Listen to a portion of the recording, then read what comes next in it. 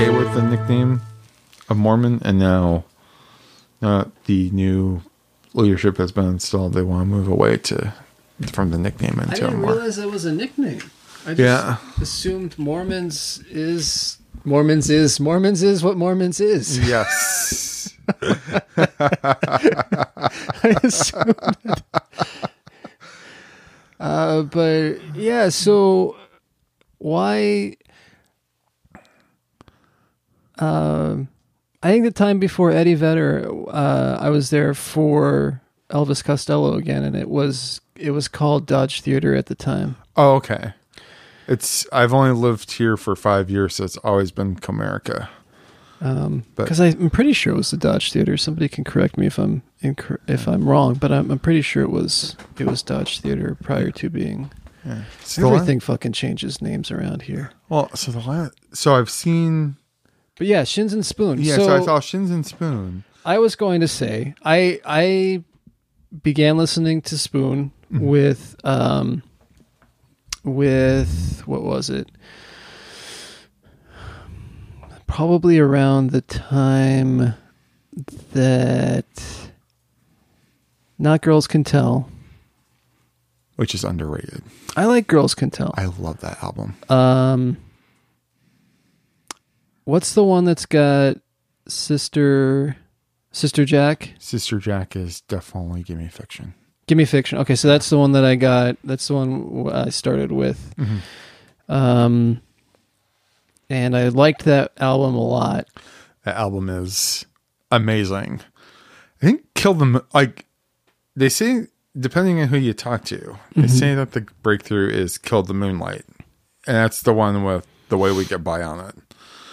Oh, that's a good song. I like that song a lot. Yeah. And now I gotta check the phone because I'm pretty sure, Sister Jack's on Gimme Fiction. Oh gosh darn it. Now I'm doubting myself. I can pull up the ye old discography on Wikipedia. But you said you like AE, you said you liked them up to a point? Okay. Right, so that was kind of the point. After a while, for me, all the albums kind of sound the same. I will respectfully disagree. You don't have to respectfully disagree. Well, no, I don't want to say that you're wrong. But I always, especially with as much as I listened to Gimme Fiction when it first came out, so I really latched on to. I remember being taken in by the cover quite a bit, which is why that's not exactly what sold me, because I did hear some on it, but yeah. I latched onto that one so much. It's a great album. I mean, like I said, I like them to a point, but that particular album I love. I listened to that album quite a bit, actually. And then Gaga, I think was the follow-up. And that one had some surreal touches to it. The Ghost of You Lingers is pretty much just two or three notes. 2 or 3 notes just playing over and over again with like all these sound effects. And thanks to Discogs, I can actually tell you exactly what Spoon albums I have. I think Spoon, Talking Heads, The Clash are the ones whose discography I own the entirety of. Even though that doesn't matter anymore in the age of streaming. But that's when I've actually made the effort to buy every album. What the heck, guys? I put Spoon in. You give me my Spoon albums. I have Girls Can Tell, Gimme Fiction, and Transference. Okay. Transference, do you like Transference? Meh. You're okay. That's the one I appreciate the least. Yeah. Yeah. And I've talked to Jim Eno twice. He's the drummer for the band. Mm-hmm. And I don't think he would ever go outright and say it, but I think he realizes that's the case. Really? Yeah. That people didn't really latch on to Transference like they had hoped. I think that's the last one they did before they went on their extended hiatus, because then Britt Daniel did Divine Fits. Oh yeah. Yeah, which that one, like that album doesn't sound out of place with a Spoon album. Like I think if you were to play both albums to someone who had never heard Spoon before, I think they would tell you that it's not too much of a difference. Wasn't Divine Fits like the supergroup album? Mm-hmm. It's Britt Daniel and Dan. What's his name? Because I've interviewed him too. Because he has like 5 bands. Because he's in Wolf Parade. Dan Beckner? Yes. And I don't remember who. Sam Brown from the New Bomb Turks. Yes. And Alex Fischel, who's also in Spoon. Oh. He might have been, maybe it was like, I don't know, maybe he was a late joiner. But those are the 4 that are listed. Yeah. I think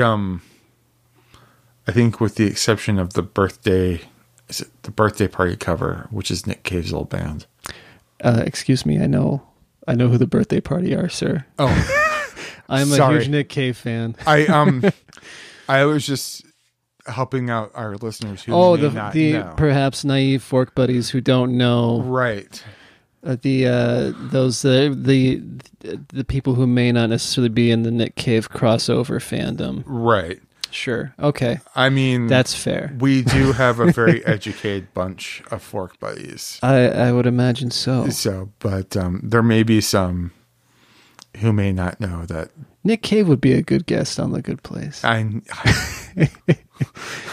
Nick Cave would be a good guest on What the Fork. Yes, Nick Cave would be a good guest in my home. But yeah, I thought the way you were talking, I thought we were going to have to throw down about Spoon. I honestly thought we were going to throw some fisticuffs here, but Spoon, as far as modern bands go, Spoon and Wilco, and Death Cab maybe are probably the ones I would just do anything for. I just can't get into Death Cab. I don't know. It's just it's okay. I'm not. I won't defend Death Cab as much as I will. You squeaked. I did. I won't. I won't defend them like I would Spoon, and I definitely won't defend them like I would with Wilco. I will throw down. I will get in Twitter wars. Whatever. I hate Wilco. No, I'm kidding. Wilco is one of my all-time favorite bands whom I've seen many times. Wilco is one of those bands that anytime they're in the general vicinity, I mean within state confines, I will go see them. Mm-hmm. I would even be happy to go see them out of state confines. I would see them in their native Chicago. I would too. I've seen them in Peoria, Illinois. I've seen them in Milwaukee, which for Fork Buddies as Algonquin for the Good Land. And Nick Lowe opened for them. No shit. Oh, God. I knew there was a tour where Nick Lowe opened from. Was this in like 2009 or something? I believe it was. They were touring on. Of course, I'm on the spot, so I forget the album. Is it The Whole Love? Yeah, they were touring on The Whole Love. I think that's 2009. So ish. Maybe 2012. So am I going to have to? And they came out at some point. I forget, was it at the beginning or the end of the show? This is going to make you upset, but they did Cruel to Be Kind, the whole band. And what's funny is, so I had seen Nick Lowe 5 or 6 years before at a small venue in Milwaukee, and he brought up that show. Mm-hmm. And I even met Nick Lowe after that little show. Oh, really? Yeah. And You son of a bitch. I know. So he interviewed my and he borrowed my Sharpie. And he has yet to give it back. So Mr. Loser, yes, next time me Sharpie. There are a couple of occasions where I actually regret not going to shows, and his show at the MIM is one of them. Mm-hmm. He played there a few years back. And I was like, tickets are $50. It's the MIM. And I was like, I'm not going to go. MIM would be a good place to see him. I would imagine. I mean, I'm trying to think of who I've seen there.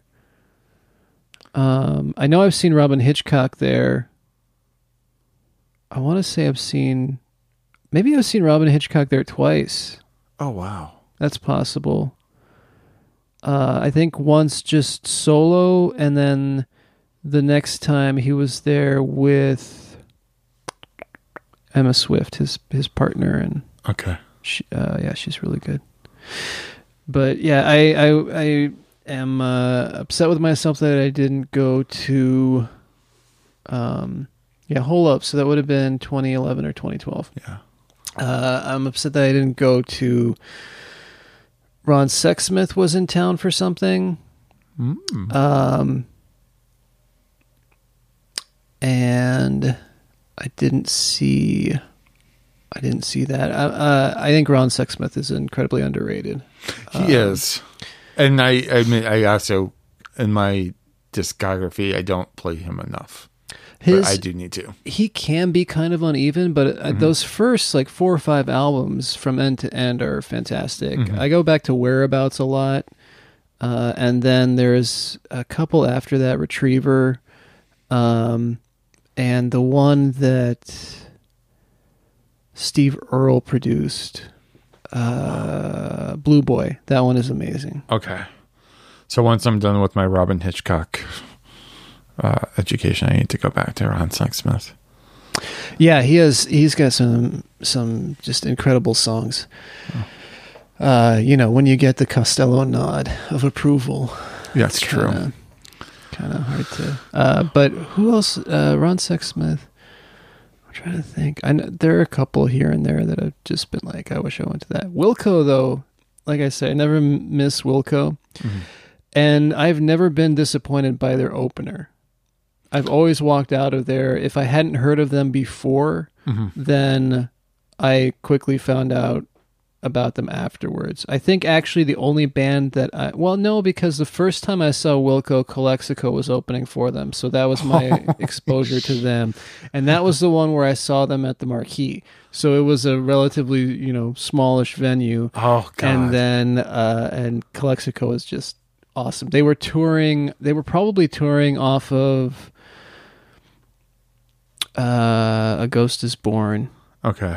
And they had they had a good chunk of Calexico come out and play.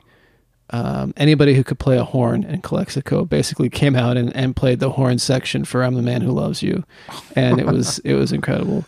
But that was just an amazing show. And who else? I've seen Jonathan Richman open for them. Oh, I saw White Denim was the only one that I didn't know, and I liked. I bought their album, I think, at the show or shortly thereafter, and I liked them pretty well. They're a good bluesy kind of rock band. What'd you think of Richman? Richman is amazing. I've seen Richman like 2-3 times, maybe more than that. I saw him.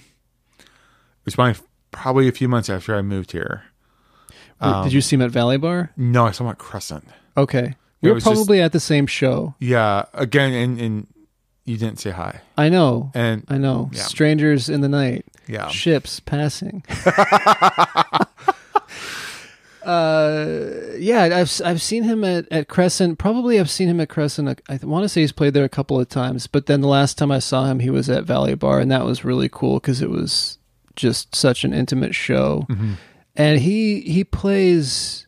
He's just Jonathan Richman, regardless of where he is. The setting, the stage could be a stadium show, and it would still just be him and Tommy Larkins. And yeah, And that's the thing is like, I could give two shits what he plays. Yeah. I haven't, like, I know he's never going to play a Modern Lovers song, and that doesn't bother me. One iota. He played Egyptian reggae. Yeah. He'll do that every once in a while. And he plays. Is Egyptian reggae considered Modern Lovers, or is that considered him? That's Modern Lovers. They might have changed their name to Jonathan Richman and the Modern Lovers at that point. Yeah. But yeah, he's never going to play like Roadrunner or Pablo Picasso or. No. And I'm fine with that. That's okay. Yeah. He's so damn just whimsical, and yeah. Well, and when he dances, it's one of the most joyous things. Mm-hmm. Like I don't know. He's really something, and I think he just also seems to. He's somebody that I reached out to his publicist to interview and got a reply back of he doesn't do any interviews, days of shows, but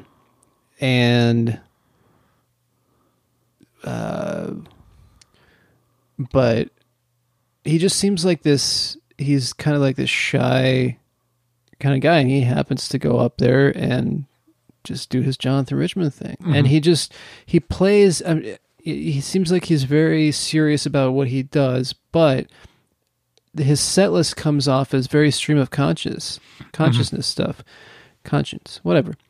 And he just plays until he's done. Yeah. And then that's it. Mm-hmm. The one time I saw him, it was, it's him and Tommy Larkins. Mm-hmm. A Tucson boy, by the way. Oh, I did not know that. And he just played songs about Picasso. Oh, he didn't say Picasso. It was Vermeer. Yes. Yeah, he just played songs about art and songs about, and they all seemed interconnected. They all seemed wanted to tell this like story. I was just in love with it, the whole show. And I think I just started dating my wife at the time. Well, she wasn't my wife then, but and she asked me, like, should I go to the show? I'm like, oh, I don't know. Like, he's not gonna probably play anything from the one thing you know him from, which is There's Something About Mary. But he does play. He'll play Lesbian Bar. Yeah, he'll play Lesbian Bar. I know he'll play Lesbian Bar. Yeah, you know what? I don't know that I know very much of what he did. He played Lesbian Bar when I saw him. Yeah, he did. Yeah, because you were there. Yeah, I was ignoring me. But no, he just seems to have so much fun, and he does. Well, I love that Conan was a champion for him. Because I mean, around that time when I think it was I, Jonathan. Was it I, Jonathan? Yeah. He had him on the show to play around that time, and kind of brought him to probably the most attention that he's really, really had. Because Modern Lovers was not the success in the States that it wound up being in the UK and stuff like that. So yeah, it's usually the geeks, like I suppose, like us. Yes. And those who are big fans of the Farrelly Brothers movies, because he's been in a couple. He's in Kingpin. Okay. For like one hot minute, and then of course him and Larkins are the narrator, right? For There's Something About Mary. And I haven't watched much. I haven't rewatched much of their work since then, but I'm pretty sure something of theirs gets something of his gets in their soundtrack some way. Probably the exception would be Me, Myself, and Irene, because it's all Steely Dan covers. Oh, sure, yeah. And I think Ben Folds does a fairly decent cover of Barrytown, if I recall. So to bring him back home to say last week's episode, where we were talking about the Walkmen, or the Walkmen played. The Walkmen do a pretty decent cover, or actually a really great cover of Fly Into the Mystery, which is a Jonathan Richman and Modern Lovers song that night. Pretty much cemented my love of that band. Yeah. Yeah. So It made me jealous that you, when you told me you picked that song to end the podcast, I was fairly jealous that you were the one to pick that one. Yours, you get to pick the next one, and then I think I might have a couple left that I own, and then I'm going to have to start searching. Mm-hmm. We might actually be able to get to the end of season 1 with what I've got, and then switching back and forth. I've already started thinking ahead to season 2, where we don't do, maybe just do theme songs, because I have a perfect one for the season finale of season 2. Okay. But we'll get there. Yeah, I mean, I don't know. I'm certainly not married to the idea of doing like a heaven and hell theme, because The Good Place, to me, even though it smacks of some religious influence here and there, overall, it's pretty religion free. It's philosophy based. They really do go. Yeah, they really kind of go out of the way. Right. Even I suppose we should introduce ourselves. Oh shit, we still haven't done that either. Yeah. Oh boy. Okay, yeah, this is The Good Place. I'm Jared. Well, it's with the fork. Oh, I can't even get. So I'm Jason. You're listening to What the Fork, where we talk about The Good Place unofficially. So unofficially. Yes. Oh man, I think I might be actually broken. The broken man who is sitting across from me is Jared Duran. I don't know. Maybe I want to go under an assumed name now. I am Jack. I don't know. Crap. I would not be good at thinking of a name on the fly. Just what's his name? The guy from Danny. Is it Danny? The guy in the painting. The one guy who got right. The one guy who got it right. Just go by that name. Yes. Except I would get everything so wrong all the time. And you can say, well, I just took some really good LSD and turned on the mics. And, oh, boy. And everyone was just amazed with what I said.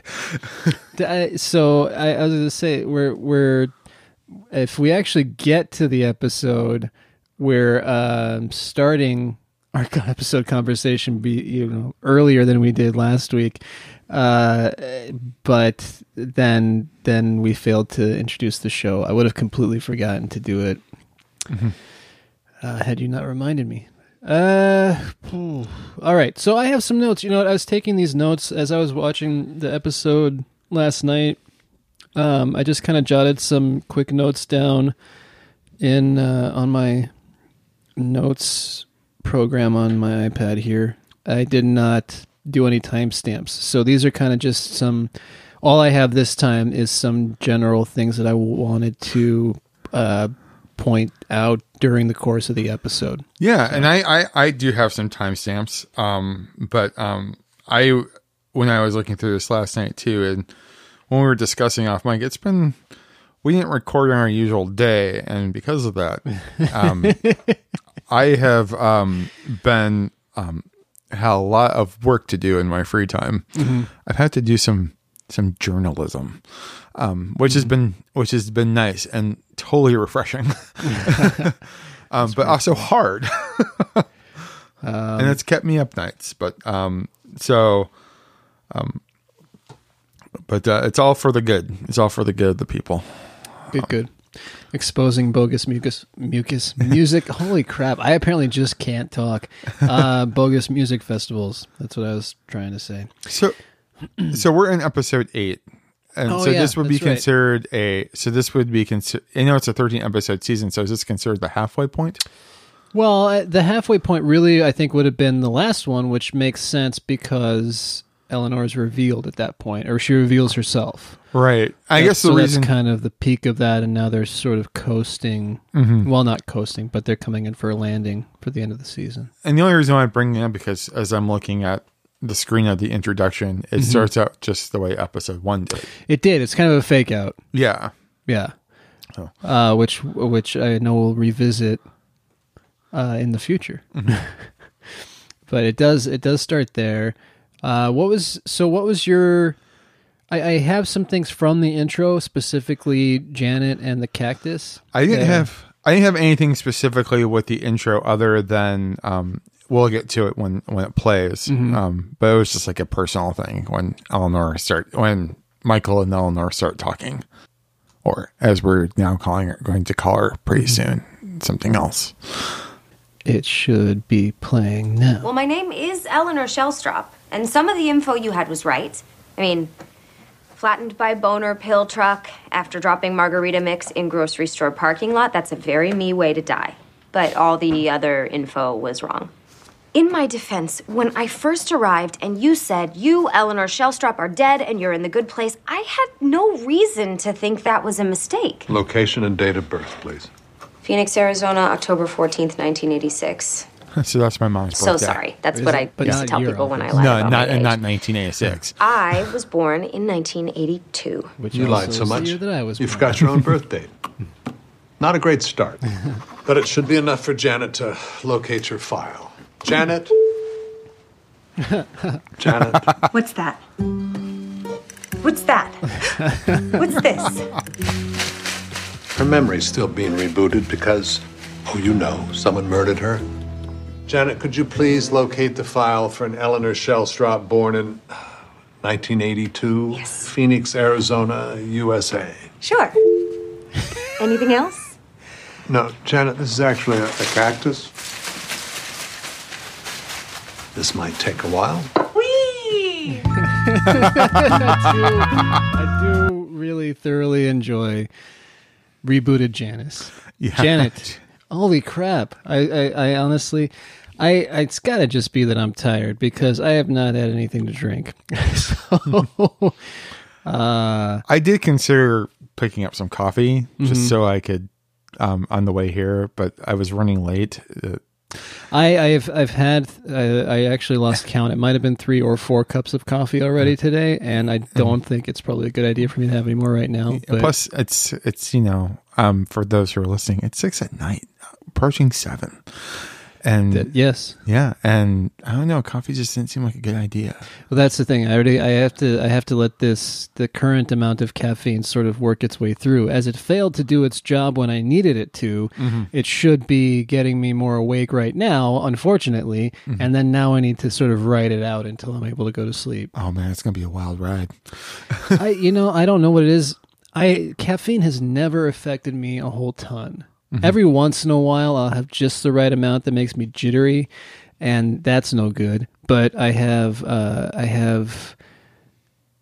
think I built up an immunity or something. I drank a lot of Mountain Dew in my early 20s. Oh my! Did you play Xbox? I did not. Oh, I was just I was. Did you listen to Korn? No. It's completely, there's absolutely no reason that I should have been drinking Mountain Dew. Oh. I was like, I just imagine you in your early 20s, maybe with a longer goatee and maybe with a Marilyn Manson shirt. You know what? And it was probably earlier than that. It was definitely early in my working youth. I had just moved out of the family house, so it was probably, I was 18, almost 19 at that point. So it was a little earlier than that. And I had yet to hit that point where I had, I would give up soda and drink black coffee and all that sort of thing. So I have one more question. Did you have a skateboard? I did not. Or a assorted collection of hoodies? I hate the stereotype, and I'm sorry, Mountain Dew drinkers / fork buddies. It's the worst. I hate the stereotype.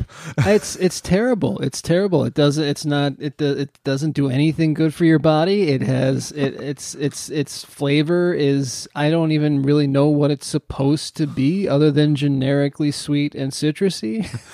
And so I used to work with this guy when I was a teenager who drank Mountain Dew in the manner that you described, which is pretty much my reference for all your questions here.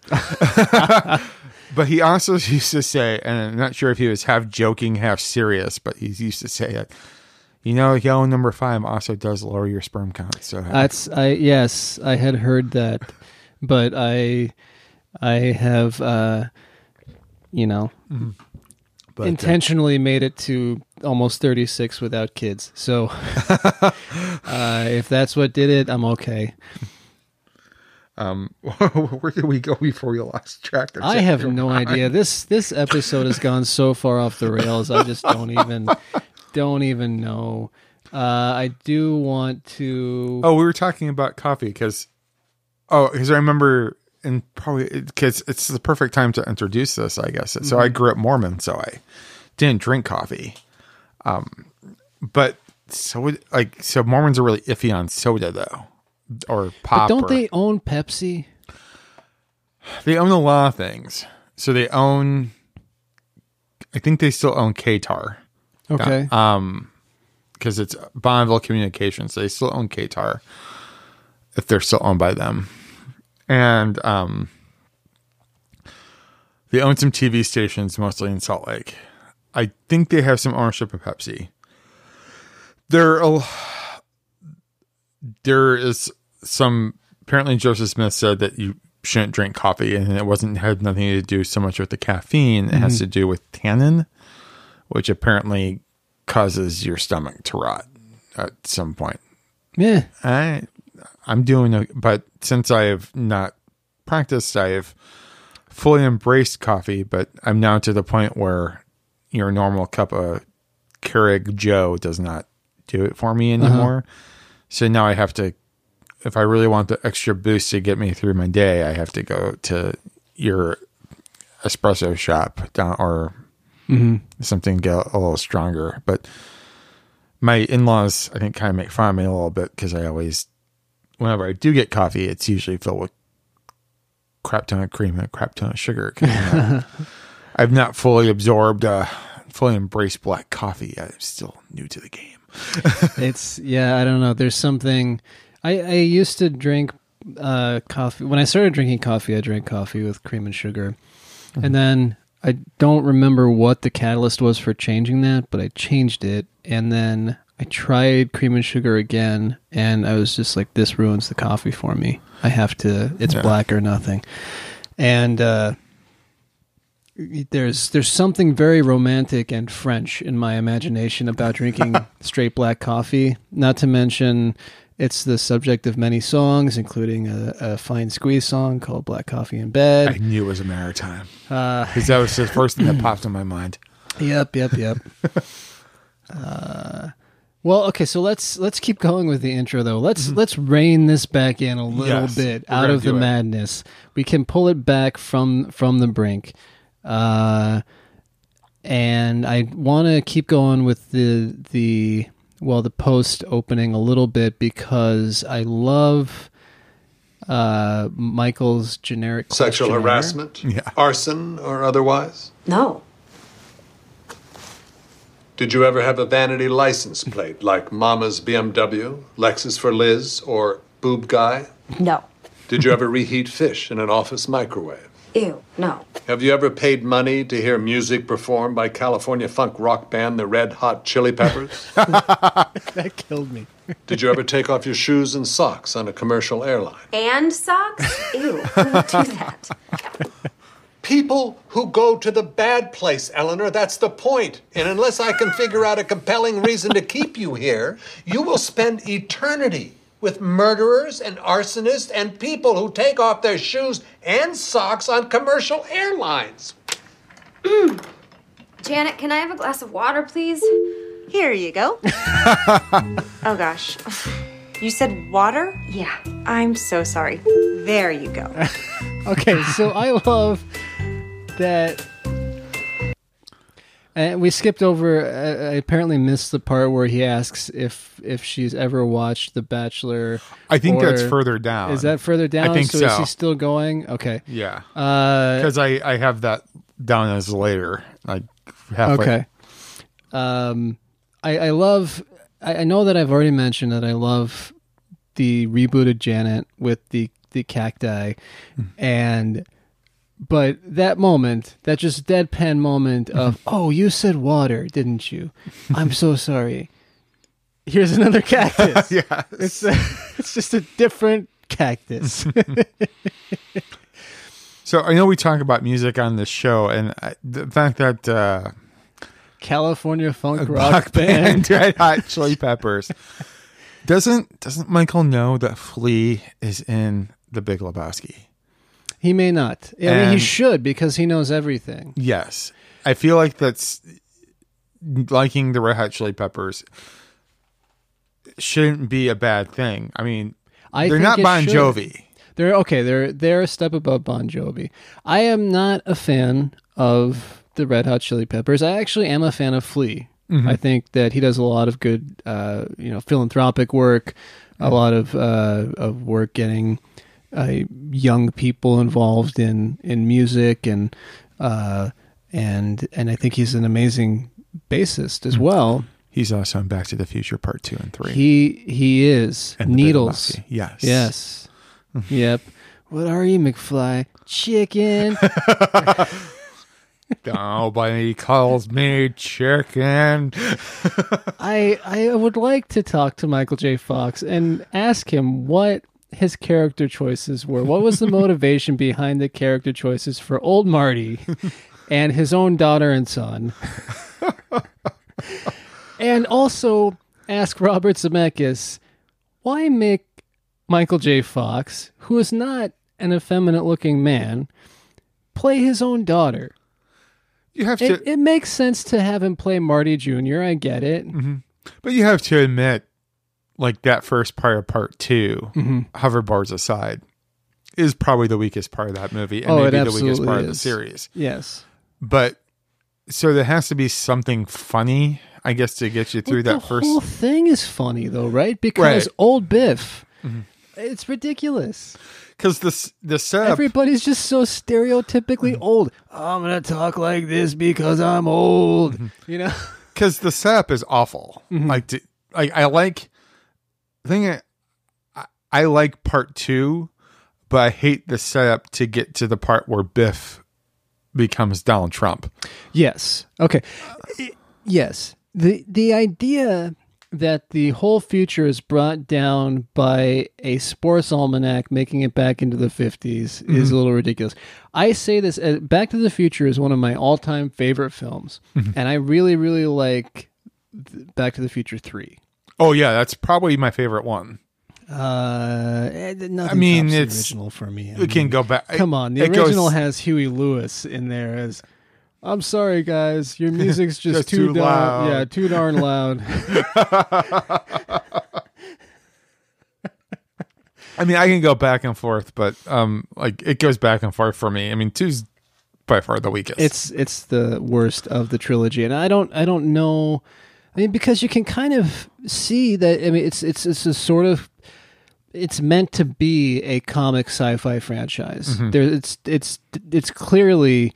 Written with comic elements in it, with the least amount of comic element, I think, being in the first one. Yeah. But it's also Michael J. Fox coming off of success with as Alex P. Keaton in one of the biggest sitcoms of the 80s, Family Ties. But did you know that Eric Stoltz was the original Marty? I did. Yeah, I did. And have you seen stills of him as Marty? Oh yeah, they showed the screen test too. Yes. Yeah. Which I'm surprised. They shot film with him. They had been shooting, and they fired him. I have to give Stoltz credit because he's a good sport. Because I think they couldn't do it without his permission. Yeah. But yeah, he was not good. I think he was right to step down. I don't know if he got fired or. I can't imagine anybody else in that role, though. I mean. Michael J. Fox just owned it. I mean, I think Michael J. Fox is whose work I love. I think he has great comedic timing. I think that he has done a lot of good work. He's also done a lot of really bad work, and he doesn't have a ton of range. What would you say is bad? I'm just curious. Well, for instance, his performances other than Marty in in part 2. I don't think he's great in. I heard he gets crap for Bright Lights, Big City. You know what? I have never seen that. The thing is, Bright Lights, Big City is a great book. Yeah. So there's it's the children, the McFly children in 2015. Yeah, not his best work. I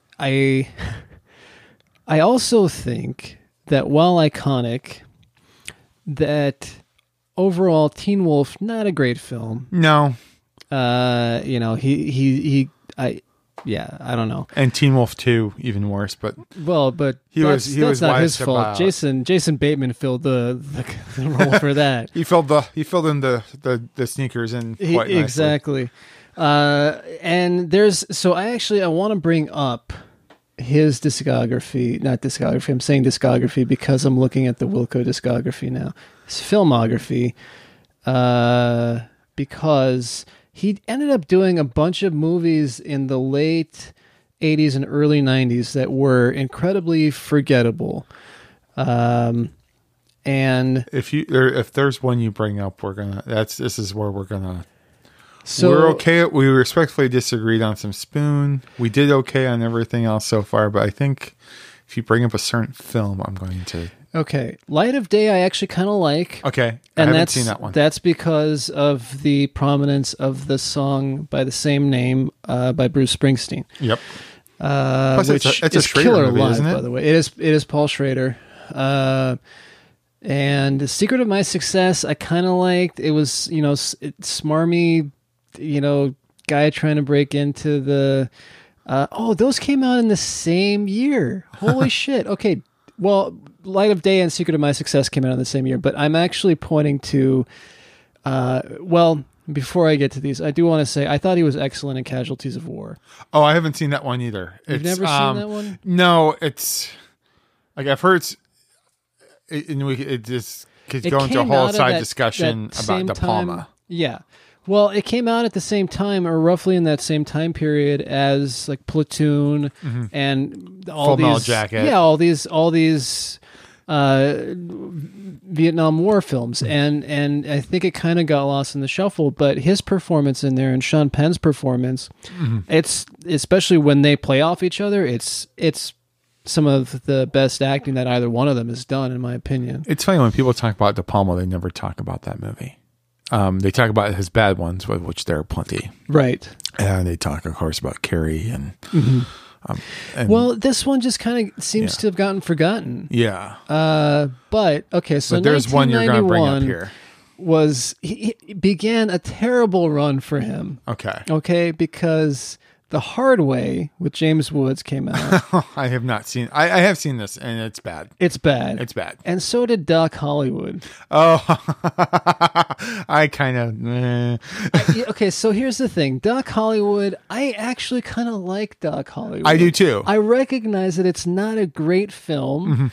But it's fun. He gets to be like a city boy as a country doctor kind of thing, and I like Woody Harrelson in there.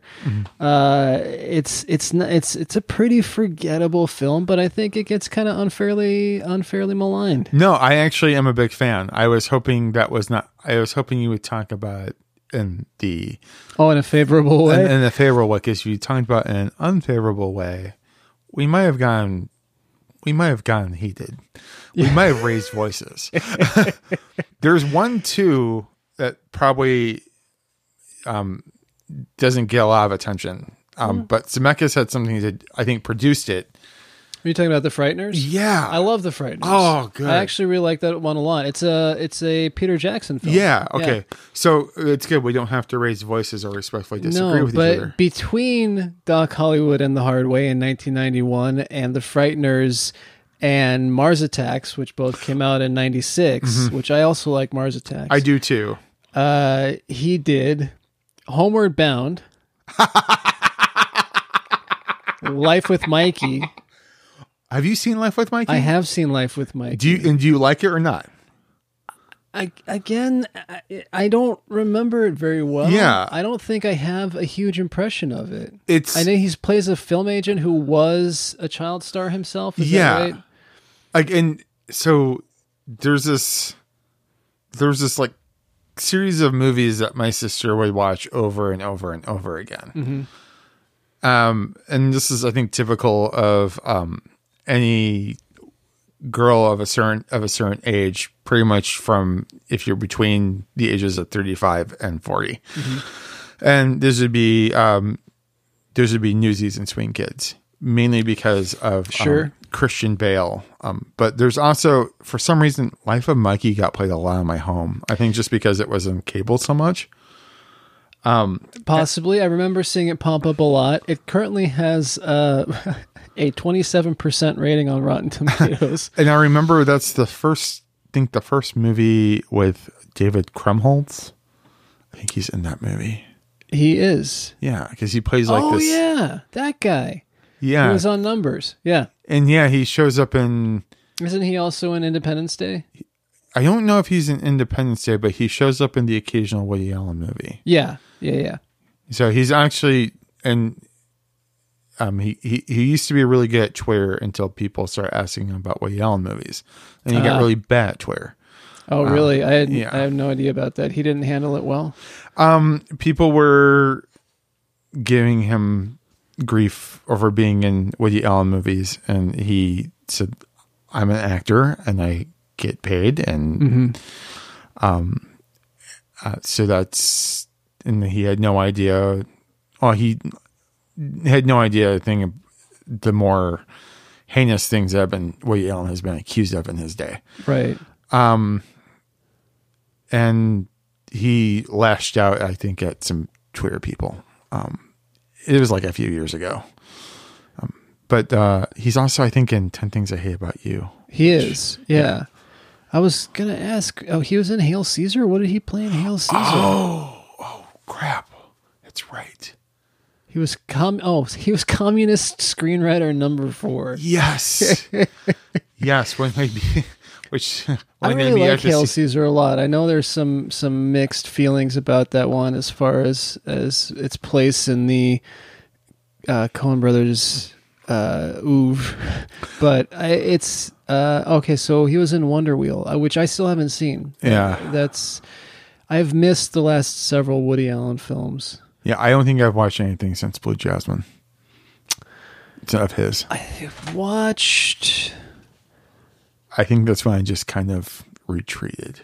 Well, Blue Jasmine was a great film, though. Oh, yes. I mean, I know that he's a very problematic figure in the way that Roman Polanski is a very problematic figure. But it's really hard to, and I don't want to get us in a ton of hot water because I've had this discussion elsewhere, but it's really hard to I don't know. The films are still great. I'm still going to watch Chinatown. I'm still, I watched Rosemary's Baby a couple of years ago, and then I remembered, and the same thing with Woody Allen. I think after Blue Jasmine, and I think I saw that one with Emma Stone and what's his name? Colin Firth. Yeah, which I didn't see that one. I think you're not missing anything. I think that his output ended up being so uneven after a point anyway, but that's, I don't know. It got to the point where I just couldn't separate the two, the man and the work. So I just, and I don't judge anyone, period. But that's what Michael's doing in this episode. But we're not done with another Michael. Oh, Michael because J. Fox. I still want to talk about Michael J. Fox for a minute, because again, he had a dark period in the 90s, and he did For Love or Money, which I think was a pretty forgettable film, if I recall correctly. Same thing.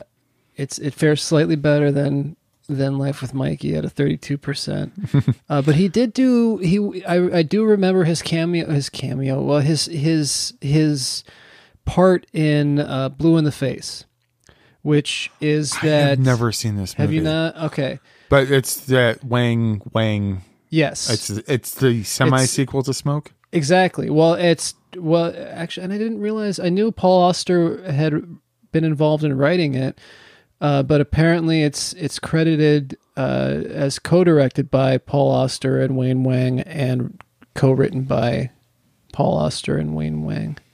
But yeah, it's supposed to be it. And I think, doesn't Lulu on the Bridge fall in there as well?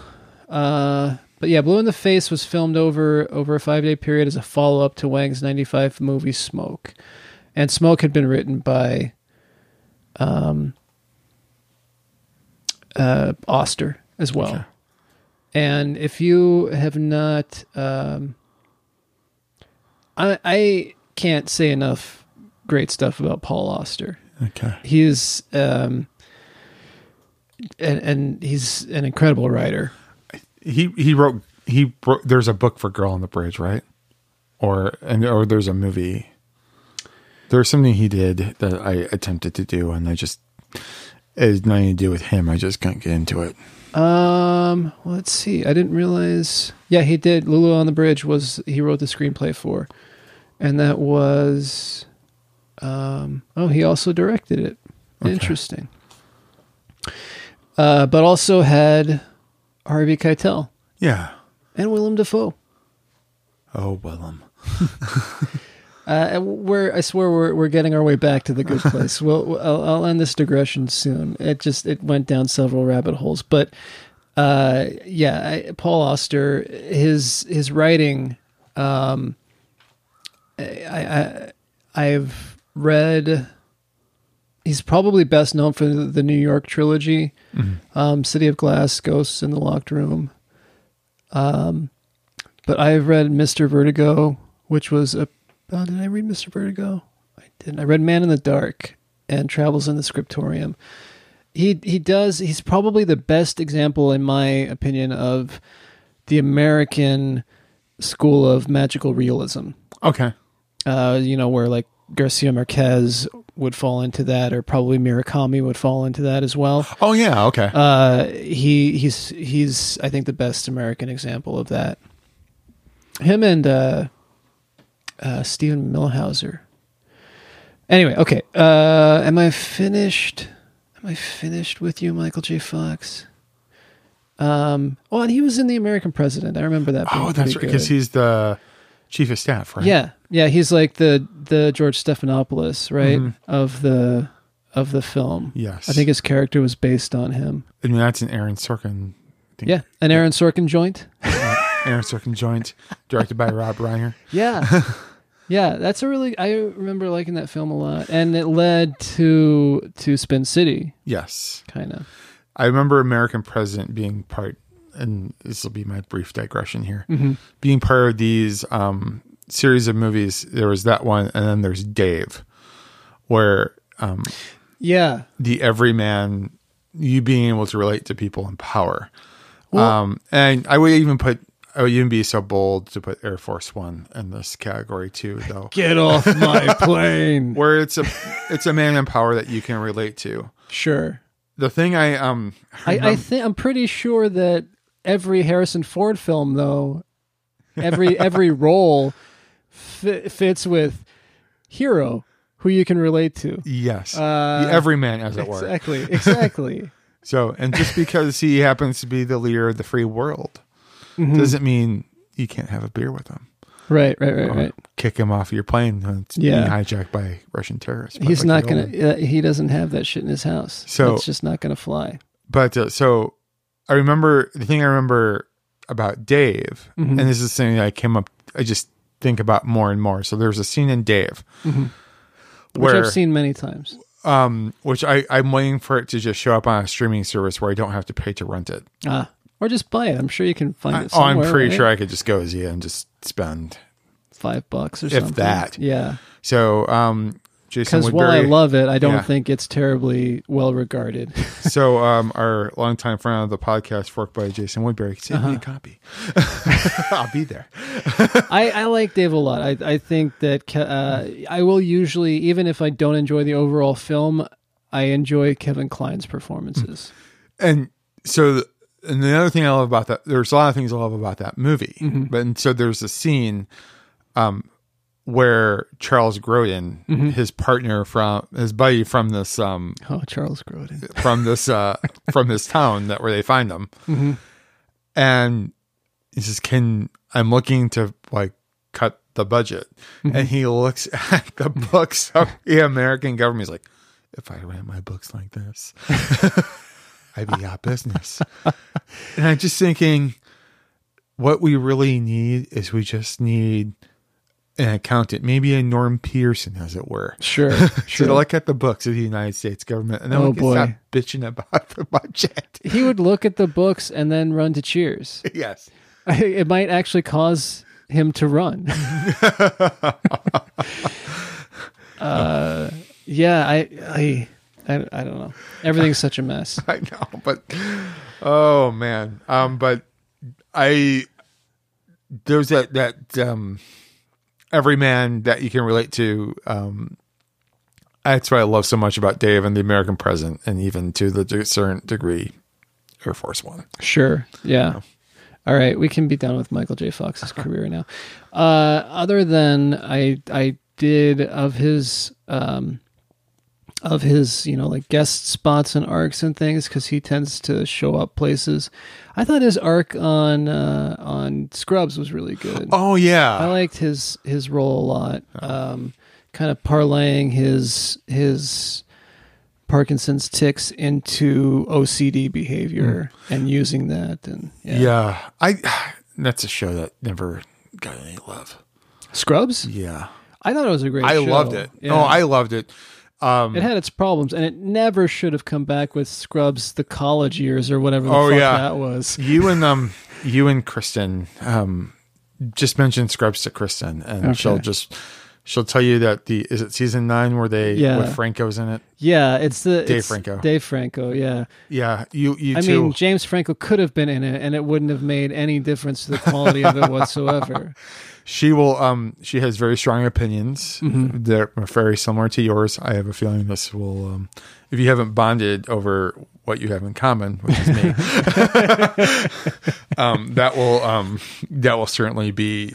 You'll become fast friends. I don't know what and I think that I'm pretty sure that the original plan was to not have Zach Braff come back and have it be Turk and Dr. Cox. Yeah, I think by then though I think he was working on a follow-up to Garden State or something at that point. So he wanted to take a step back or something. Which I still like Garden State.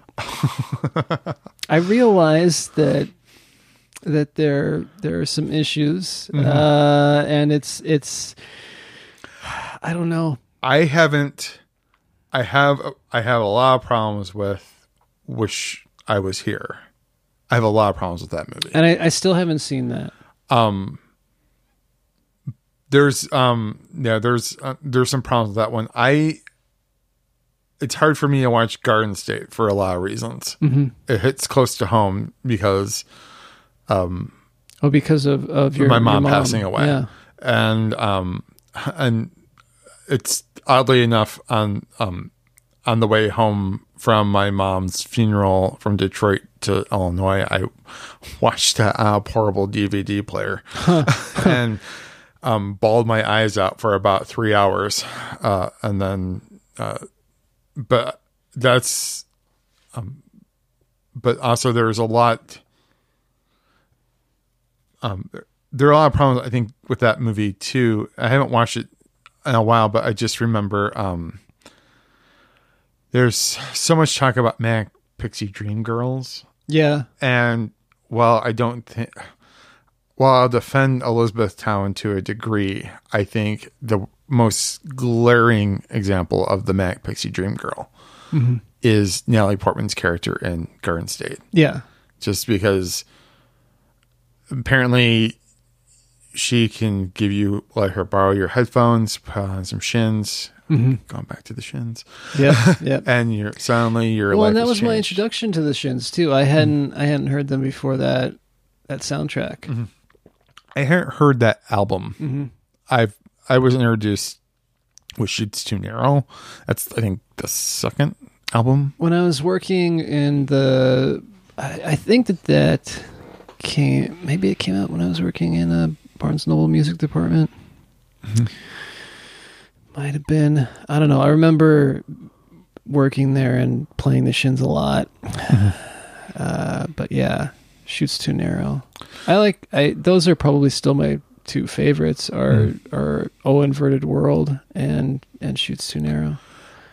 Wincing the Night Away, I think. That one's pretty good. That one's good just simply because Sleeping Lessons is amazing.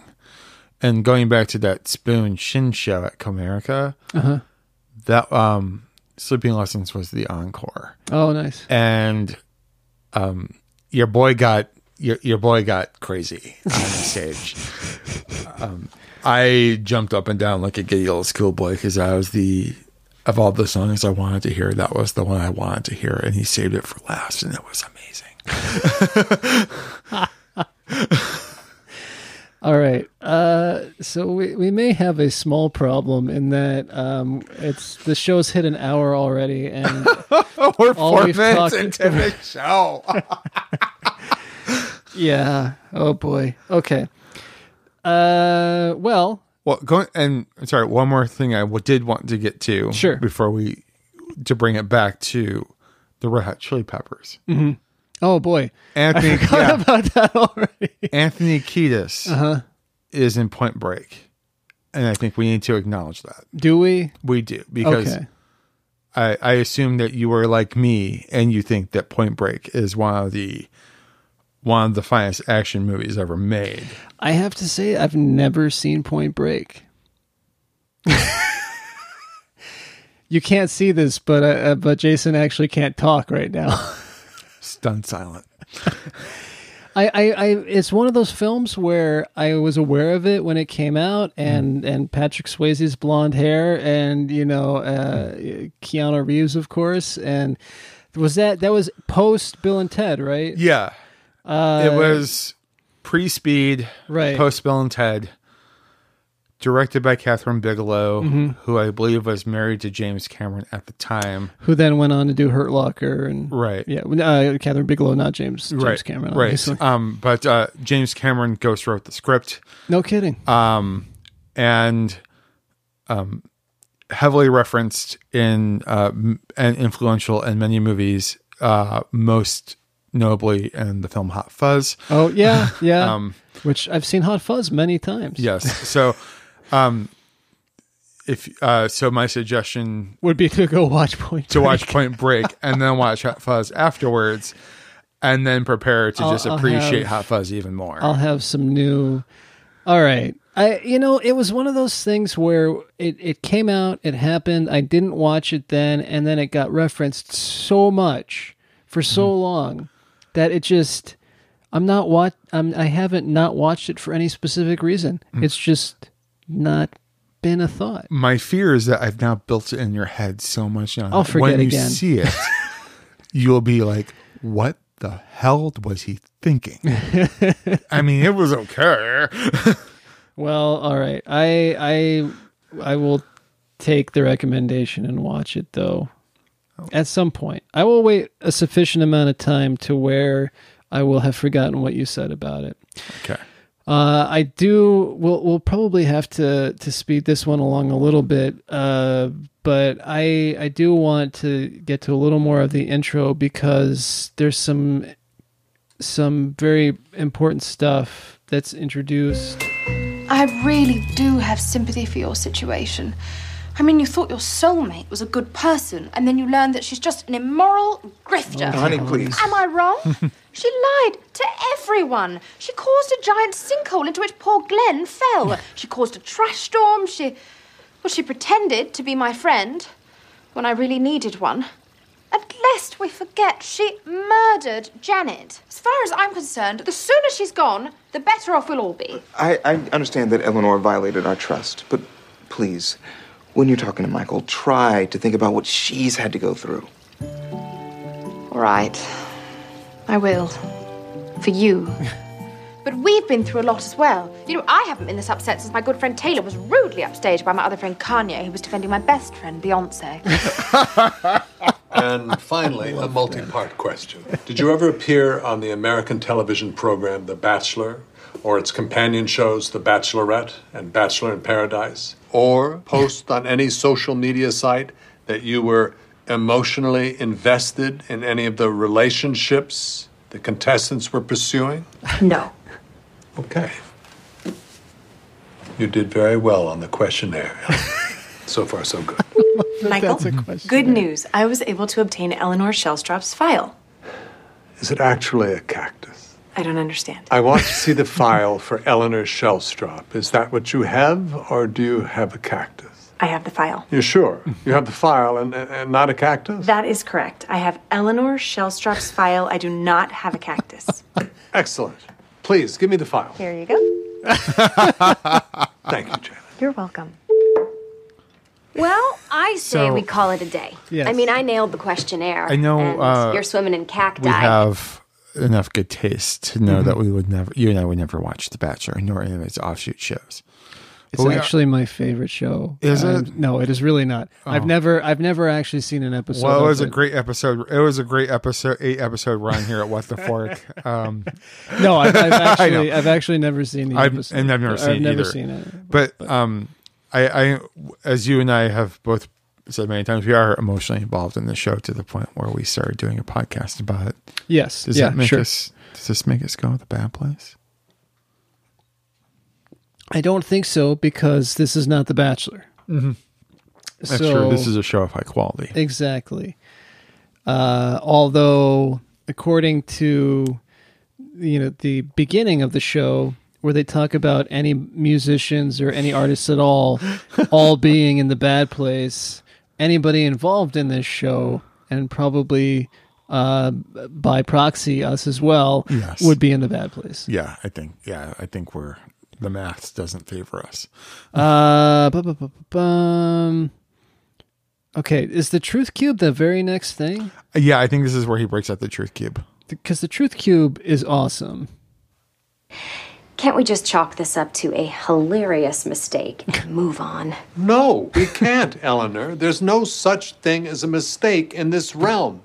And yet you are somehow a mistake. I mean, you're a giant chunk of spinach in the teeth of the universe. I love that line. Yes. I actually wrote that down, giant chunk of spinach in the teeth of the universe. Verbatim. I need to understand every facet of this disaster. Tell me a lie about yourself. Any lie. I love the opera. And now a truth. I love women's MMA. We don't like to use this. We've never really had a call for it Who before doesn't, you, Eleanor? but in the interest of time. Eleanor, did you murder Janet? No, I did not. Do you know who did? Yes. Will you tell me who it was? No. I assume it was one of your friends, and I admire you for protecting him or her. But Eleanor, in the good place, there's no room for bad people or bad actions. So anyone involved in the murder of Janet will be reviewed and judged. And there will be consequences. Dun, dun, dun. Dahani, come on in. Chitty? Imposter who soiled our paradise with her moral turpitude? Thank you for confessing. I don't know what I would have done. if you Yeah. hadn't. I'm amazing. Bad news. Michael knows I didn't kill Janet, which means it's only a matter of time before he finds out that you did. And that you did it because you were trying to stop Bonehead Jones over here. Hey, homies. Then he'll figure out that Janya's also a phony. And He's put his shoes here's the on real his dong hands. buster. Michael said anybody who did anything bad might have to go. Oh. Which means Janya's gone, you might be gone, and all three of us are royally forking forked. This is terrible. What am I supposed to do if you ask me? I don't know.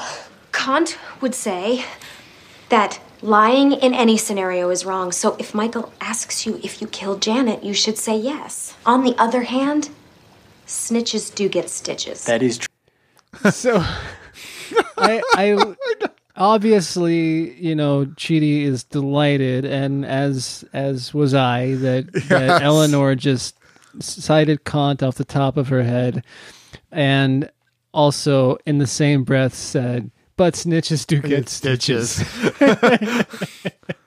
It's this combination of high and low brow that just Yep. It's one glorious roller coaster of awesome. So, did you want to talk about Tahani and Tahani's interrogation? You know what? I didn't really make note of that. So the only thing I noted is that we have admitted many times that she is selfish. Again, dropping her friend Taylor and her friend Kanye. Yes. Yes. But I think her best friend Beyonce. Yes. But which is funny because she's practically Beyonce's sister. Oh yeah. Her sister is she's a Solange to her sister we've mentioned before. Gotcha. Yeah. Okay. Yes. Yeah. Oh, that's you're making. I'm like, yeah. Is the actress related to be? I don't see that. That's no. But you're saying that Tahani is the Solange to her sister Beyonce, right? Yeah. Yes. Okay. No, that makes sense. What is her sister's name? Solange. No. What is Tahani's sister's name? It's escaping me right now. Yeah. Oh. I was going to say we'll find out in the next episode, but I was confusing the next episode we're going to watch here with the episode that aired this week. Which I haven't watched yet. Wait. Today's Wednesday. So episode tomorrow. Episode tomorrow. So last week. Yeah, I haven't watched last week's yet. Okay. I think So is this the first and last time we do a late evening recording? Perhaps.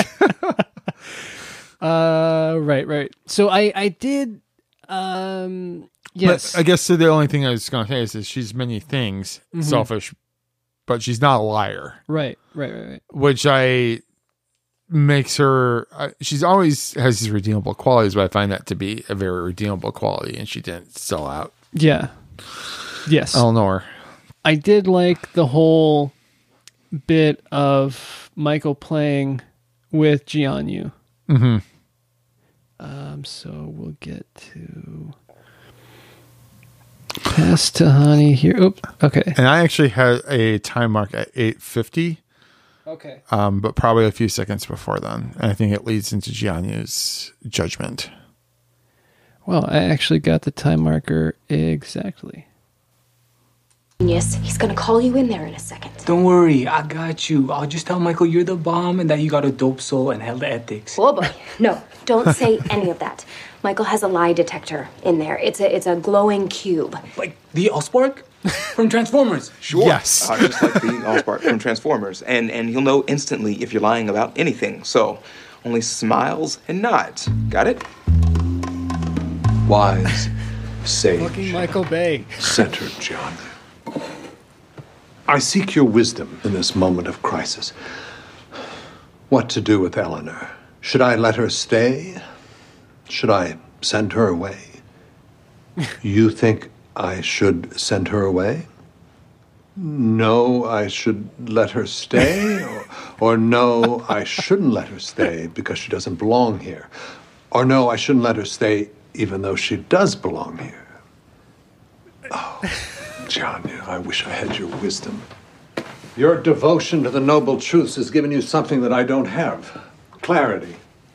It was Buddha who said, if a man lives a pure life, nothing can destroy him. I'm not a man, and I've lived no life. So will this destroy me? Ouch. Oh, of course. A cactus on its own intends no harm. It's only when we interfere that it becomes dangerous. I need to remember my own agency here. Oh, thank you, John. You're free to go. Oh, yes, of course. Help yourself. I've got plenty of those. So this cactus were just a sub for this wonderful joke. Yes.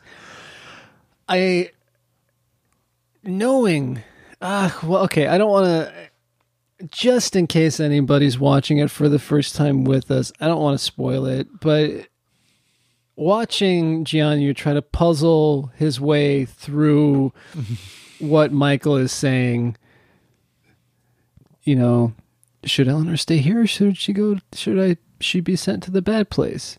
So she should be sent to the bad place? No? So no, I shouldn't not send her to the bad place, or I shouldn't not send her. Yeah. It's the fact that like this guy who's the architect who's lived these thousands of years is going to this guy who is, I think, because this guy is posing as a Buddhist. He doesn't know he's posing as a Buddhist. Right. Thinks he's wiser than this guy who's built this entire neighborhood. Right. He seeks him for guidance all the time. I think just amazes me. Like just how Michael is obsessed with humans and who they are, but also that he thinks that Jianyu, just because he's Buddhist, somehow has like the leg up. Yeah. So. It's yes. Meanwhile, and Transformers. And fuck Transformers. I'm so upset by that franchise. You have some idea, because I have said many times how upset that franchise makes me. I heard your conversation with Barb Vanderberg, and it wouldn't be the first time that I've had that conversation about just how badly I hate Michael Bay because of his ruining a childhood memory of mine so terribly, just soiling it beyond all recognition. It's true. I think we've had this discussion, not on the podcast maybe, but I think we've had this discussion. It's essentially, if I can put a finer point on it, like Michael Bay came and took one of my favorite cartoons and wiped his ass with it, and then showed it to me. And you like, did not I've like what you made saw. this movie. And I paid to see it. I paid to see all 5. I kept hoping that it would be better. I went and saw the first one. I was like, this is terrible. What the fuck, Shia LaBeouf? Which is not the first or last time that I said, what the fuck, Shia LaBeouf? And you're probably not the only person. Exactly. And then I went and I did it again. And I don't know why, but I did. And I was sorely disappointed again. And was that the one that had Kelsey Grammer, or was it the next one that had Kelsey Grammer? I think is it the third one? The third one has Frances McDormand. What? Yes. So I think the second one has Kelsey Grammer. I think the third one has Frances McDormand. Maybe Frances McDormand's in one. I know that when they get to the third one, it's Marky Mark. Yeah, fourth is Marky Mark. Fourth is Marky Mark? Was LaBeouf? LaBeouf is in 3. Because is he? Yes. Is the third one where he goes to college? Second. It doesn't matter. We're spending way too much time talking about this awful franchise. Okay. Other than the fact that it had good people such as Stanley Tucci. Yeah. One of my favorite writers and actors / directors. Mm-hmm. And apparently I'd forgotten. I had like maybe made myself forget that Frances McDormand was in one of them. I'm trying to figure out which one she's in. I'm not sure if her and the Marky Marks cohabitate. Of course, the great John Turturro was awful in one or two of them. I think there's a few Coen Brothers regulars that have had their names soiled as a result of the Transformers movies. I don't get it. I guess a paycheck is a paycheck. Perhaps it was one of those films that financed Fading Gigolo. Which I have not seen. I actually have a Blu-ray copy of that. I like that film. It's again it's got the problematic Woody Allen in it, but he's very funny in it. It's a rare comedic turn for him in a film that he doesn't write or direct. Oh, so Frances McDormand is in Dark of the Moon. I believe that is the third. Okay. I want to say that's the better of the 5. Keeping in mind the bar is really low here. Low. So very, very low. That is probably the best of the 3 because I think that's the first one they did in 3D. Okay. And that's one where Michael Bay realized he couldn't make a cut every 4 seconds. Sure. I don't know. Let's move on. This is going to end up being our longest episode, topping the previous one. I know. I just wondered if we couldn't go any. And we've talked about 10 minutes of the show. I know. So, all right. I don't feel like we necessarily need to talk about it, although it is a pivotal component. But Dress Bitch. And I don't know if we need to talk about churro dogs. Sure. Okay. I know I'm a vegetarian. Right. So certainly at the time that this episode aired, I would not have known, but I haven't always been a vegetarian, and I have never heard of churro dogs being a thing. So while we were talking about Transformers 2, I not only was I Googling Frances McDormand. You were multitasking. I was multitasking. I also kind of did this a little bit last night too when I was watching the episode. Churro dogs, as Eleanor describes them, which I believe is a hot dog wrapped in beef jerky. Well, no. So if I remember correctly, it's a hot dog sandwich between 2 churros tied together by a Slim Jim. Yes, exactly. And it's important to differentiate that Slim Jims and beef jerky are not the same thing. Okay. But yes, you are correct. Churro dogs. Well, beef jerky has beef, right? Exactly. Beef jerky has beef. Slim Jim has some concoction of beef flavored product. Mostly beef wire. Okay. But so those in the way that Eleanor has described, those are not real churro dogs. If you go to a D-backs game, they have the light that I accidentally had once. I called it not accident. I ordered it, but I didn't know what I was getting into. Is a churro dog, which is 2 churros with, it's like a banana split. Okay, but instead of bananas, it's churros. Okay, and I just wanted like maybe a churro with some ice cream in it, but then they give me like this big gigantic thing. That probably cost like $20. Right? It was. It was close. And I was with my nieces came to visit, so I shared it with them. Thank God. Much to the chagrin of my brother-in-law. He did not. He was not pleased that I sugared up his kids. But I love churros and I love ice cream.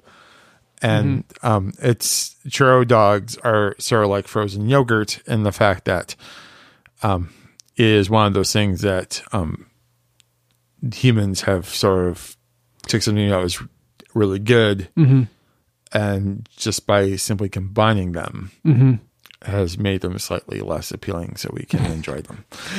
Well, except that I believe that yogurt is done at least under the guise of being better for you than ice cream. Whereas what you're describing sounds like it would actually be worse for you if you either just ate the churros separately or just ate the ice cream. So I love churros. I love ice cream.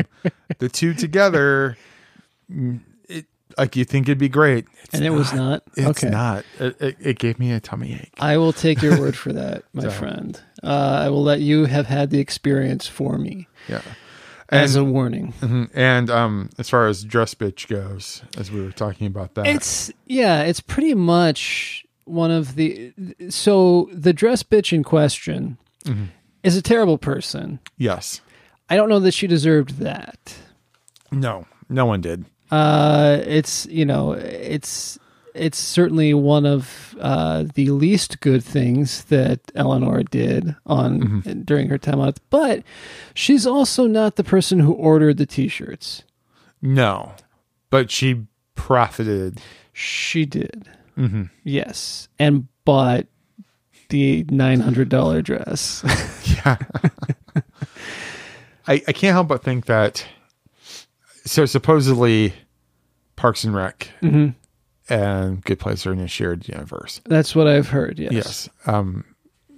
Which how they could be, I'm still waiting to see. So apparently there's some show or something that discusses this particular show too. But yes, there's I've heard there's another podcast. I heard there's another podcast. Motherfuckers! I know, sons of bitches. They probably started before us and everything. I know, bastards took our idea, and but again, it's not hosted by us. So yes, but I can't help but thinking that Eleanor and John Ralphio from Parks and Rec just have this maybe meet each other at some point, or best friends at some point. I'd like to see what happens if Eleanor and John Ralphio ever met. Yeah, see, no, I can't talk about it because that's the new season. That I'm thinking of a scene with Adam Scott. See, that makes me, I don't know. I won't talk about it. Okay. We'll talk about it off mic. Okay. But okay, so we're gonna zoom a little bit past Dress Bitch, and I want to go to. I think I had it at 17 minutes. Okay, it might be. Because we're going. I want to go to Bad Place Radio. Okay. So let's see whereabouts we are here. I might not have gotten the right time code for that.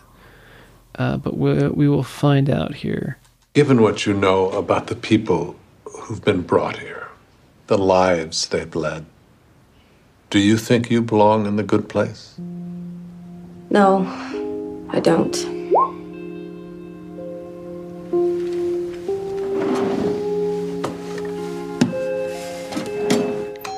Yellow, Bad Place. What's up, dummy? This is Michael, the architect from Good Place Neighborhood 12358W. I'm guessing you've been looking for someone called Eleanor Shellstrop. She's here. Come and get her. Dun, dun, dun. And thus we are introduced to the people of the Bad Place. Yes. I am a big fan of Adam Scott. Oh, God, don't even get me started on how much I love Adam Scott.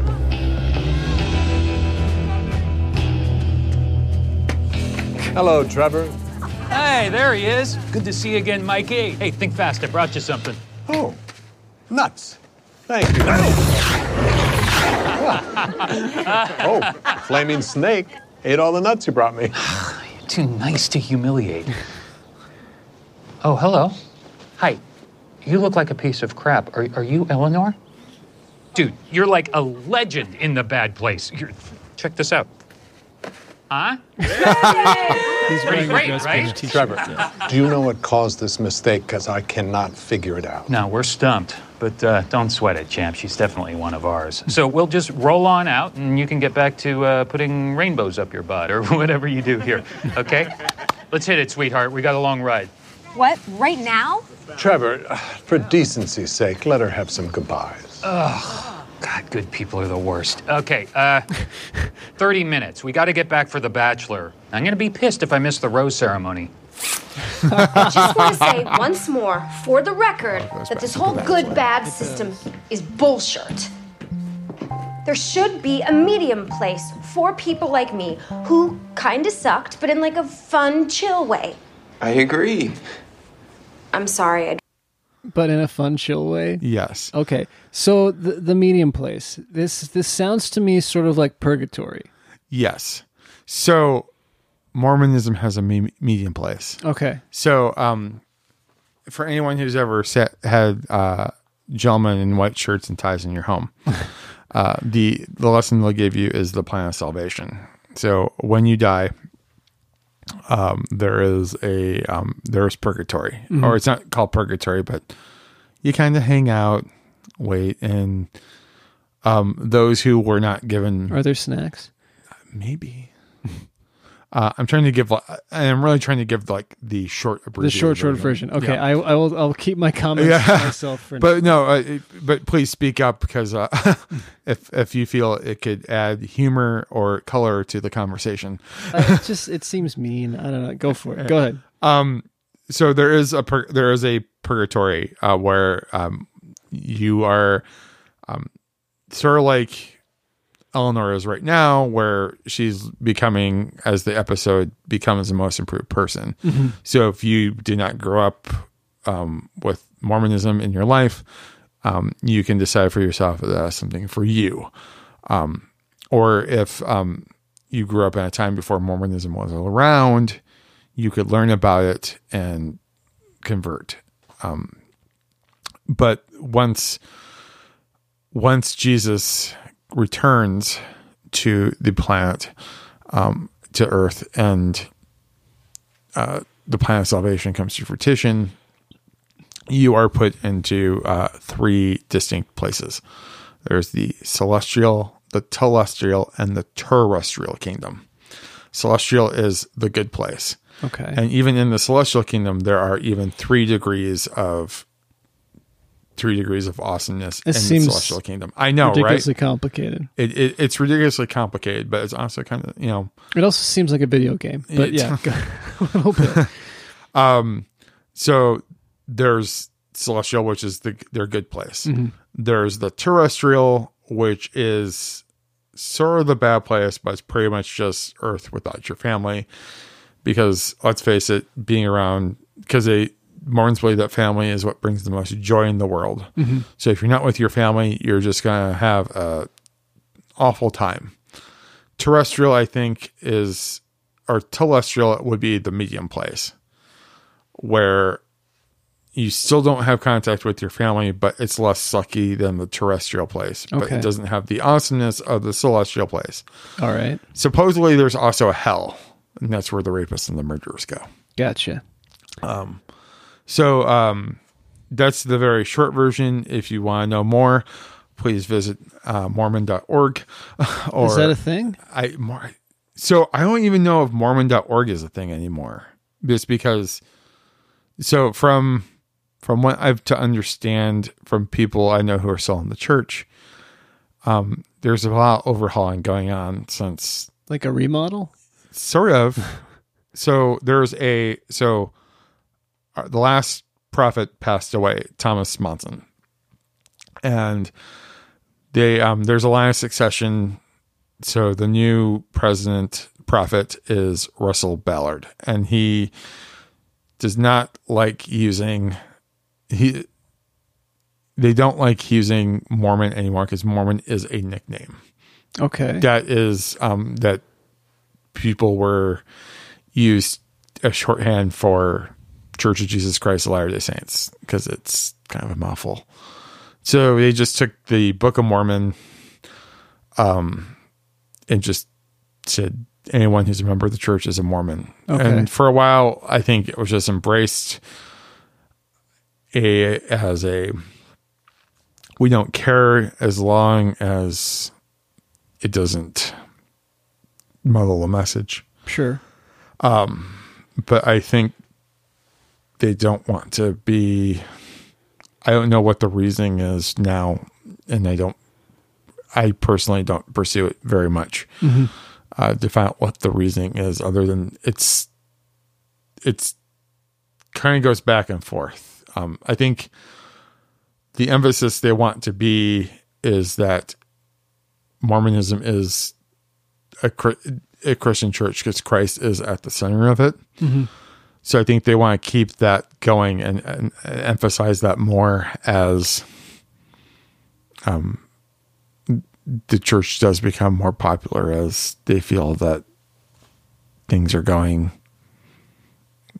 that is a Christian-centered church. Okay, so they're trying to get rid of like the Mormon stigma or whatever. Yeah. I think for a while, people didn't think that Christianity, Mormon was part of Christianity because they didn't think that Christ was at the center of it. Mm-hmm. Whereas you talk to any Mormon, Christ is at the center of the church. Like it's the center of the teachings. They do believe in the Bible. The Book of Mormon is like a supplement, is a companion to that book. Okay. And then anytime a prophet speaks or anything, that's also considered gospel to a point. I see. So, sorry, we went to a very long religious diatribe. No, it's something that I'm completely unfamiliar with, other than from a not necessarily compassionate place. And I don't. And for me personally, I disagree with most of the social aspects of that church, which is why I don't really associate with myself much with it anymore. But the people are good to the degree that, they're good people. Most of the people I know are very nice, and I've grown up with it all my life. So I don't harbor any ill will towards it. No one is out there. I don't think anyone from the church would ever you see at a rally or or anything like that. But I definitely disagree with a lot of the social issues because I think it goes against love one another, which is the most thing that whatever deity is up there is what we would want us to do. Right. Yeah. Like John Lennon said. Exactly. Yeah. What John Lennon said. Right. Okay. So I want to address the kind of change in the relationship with Tahani and Eleanor. So I want to go to that spot real quick. Did you want to say anything about her goodbye to Chidi? No, I think I didn't have anything particularly to say about the goodbye to Chidi, but I did. You were getting to the Tahani goodbye. Yes, and to see you off. It's the neighborly thing to do. You guys came to say goodbye because you're my friends. Well, I suppose some part of me possibly has a sense of casual kinship with you. Much as one might be fond of a street cat. Thanks, Tahani. Sorry about everything. I'm really glad we're friends. So that's her first... Oh, hey, Dum-Dum, you ready to go? Her first... you must be cheating. Admission there. Or, well, not her first admission, but her first, because as we've had this conversation, we skipped over this... no, actually, that comes in the next one, isn't it? So we'll talk about that with the next one. But it's really the first instance of her genuinely letting her guard down. And it's really well played. As for a character, and Kristen Bell has portrayed her throughout. It's this very kind of jokey, never take anything really seriously kind of person, and she throughout kind of sprinkles these genuine moments of where you really feel like Eleanor is growing as a person. And then this is kind of like the breakthrough. Like she is in that hug that she gives to Honey, and in saying how glad she was that they're friends, and even then acknowledging that friendship. And it's just this, it's really, as you were saying, most improved, but like a huge 180 from the person she was when she woke up in the good place. It's probably the only moment too where she isn't defensive. She doesn't have. Yeah, she's very genuine. She's not qualifying her feelings, her emotions. It's probably the most touching moment in the show so far. Yeah, absolutely. And yeah, I got a little verklempt. It's a touching moment. Yeah. Which is of course why they had to immediately follow it up with, "Oh, hey, dum-dums." Yeah. It's as if Adam Scott is somehow channeling Jason Mantzoukas. A little bit, yes. Trying to improve her. Bold plan, bro. Oh, actually, she learned a great deal in a very short amount of time. Oh, really? Really? I don't care. All right, let's hit it. Oh, also, you should smile more. You have such a pretty smile. Oh, love you, babe. Can't wait to torture you. That's the absolute worst. Can't wait to torture you. This is the 318 to the bad place, making thousands of stops for literally no reason. Now, you'll notice it's very hot in here, and it will get 1 degree hotter every time you think about how hot it is. Oops. You just thought about it. Michael? Oh, hi, Judy. Want some pizza? Bad Place crew delivered 100 of these to my office. All Hawaiian. The worst pizza. Michael, I murdered Janet. Okay, so what is your opinion on the Hawaiian pizza? It's not pizza. It's an abomination. It is. Okay, just I wanted to make sure we're all clear on that.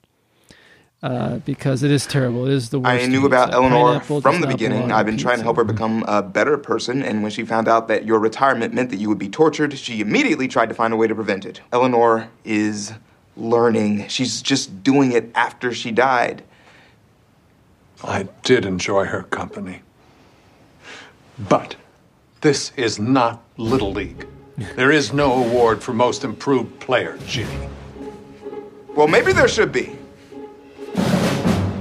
One final note. The dining car is at the very back of the train. It serves only room temperature Manhattan clam chowder, and also, it's closed. Okay, here we go.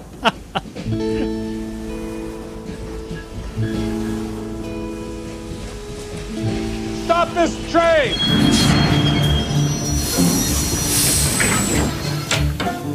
Dude, what the fork? You're not leaving. Podcast not with plug. her. Not yet. Come on. Thank you, M. Scott. Wait, you want to keep her? Bro, that's our girl. We agreed on this. No, what we agreed on was that this was a mistake. Trevor, we're in uncharted territory here. Until we can sort this out, she stays with us. All right, fine. But until this is resolved, we're keeping the other Eleanor. Fine. What? I'm sorry. The other Eleanor? Yeah, the real Eleanor, the one that was supposed to be here but got sent down to us instead. She's on the train. Eleanor, come on out. Okay, so they were leaving. Hi, everyone. I'm Eleanor Shellstrop.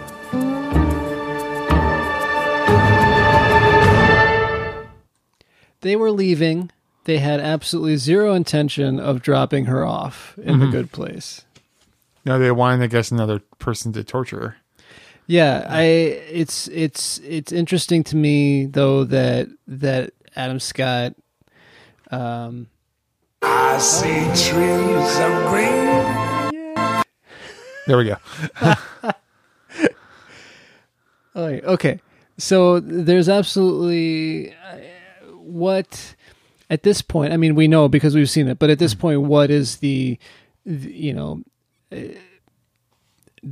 was that, I don't know. It's like, what was what's the play there? Yeah. They were going to leave anyway. They were not going to give the real Eleanor, quote unquote, to the good place. And his threat is, well, fine, but we're keeping the good Eleanor. Mm-hmm. Yeah. There was no previous knowledge. She's been on that train the whole time then too. But we weren't there. Possibly stuck in the closed dining car. But were we even in discussion? Were we even privy to the discussion of? He just called them to pick her up. Right. He never knew there. Supposedly, we've never known there's another Eleanor. Exactly. So was that just like she appears like that's their wild card? You were gonna get nothing. We were just gonna take our Eleanor and keep the good Eleanor, and you were never gonna be the wiser. I think that's the play, because it's one of those. I know you've never seen Lost, but it's one of those cool twists at the end. Is of Lost. It? Okay. Yeah. Oh, okay. I will take your word for it.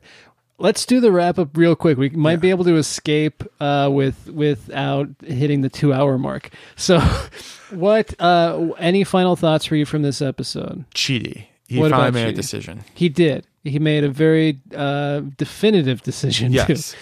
There should be a most improved player. Yeah. Yes. So, yes. That was something I did not notice until we watched it again.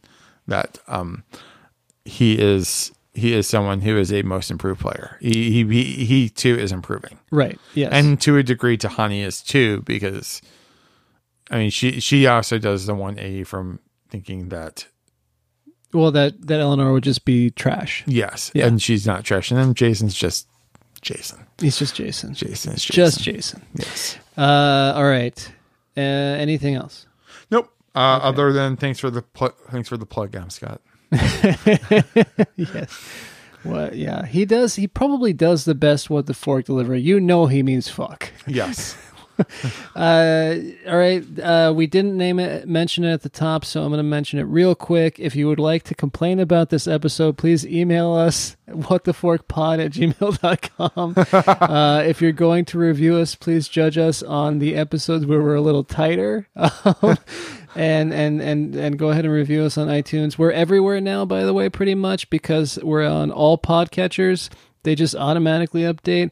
And then we're also on, now we're on iTunes / Apple Podcasts. Stitcher is the new one that we're on. Spotify and Google Play Music. So pretty much anywhere that I've had to submit to in order to get listed, or at least the major ones, we're there. Oh, excellent.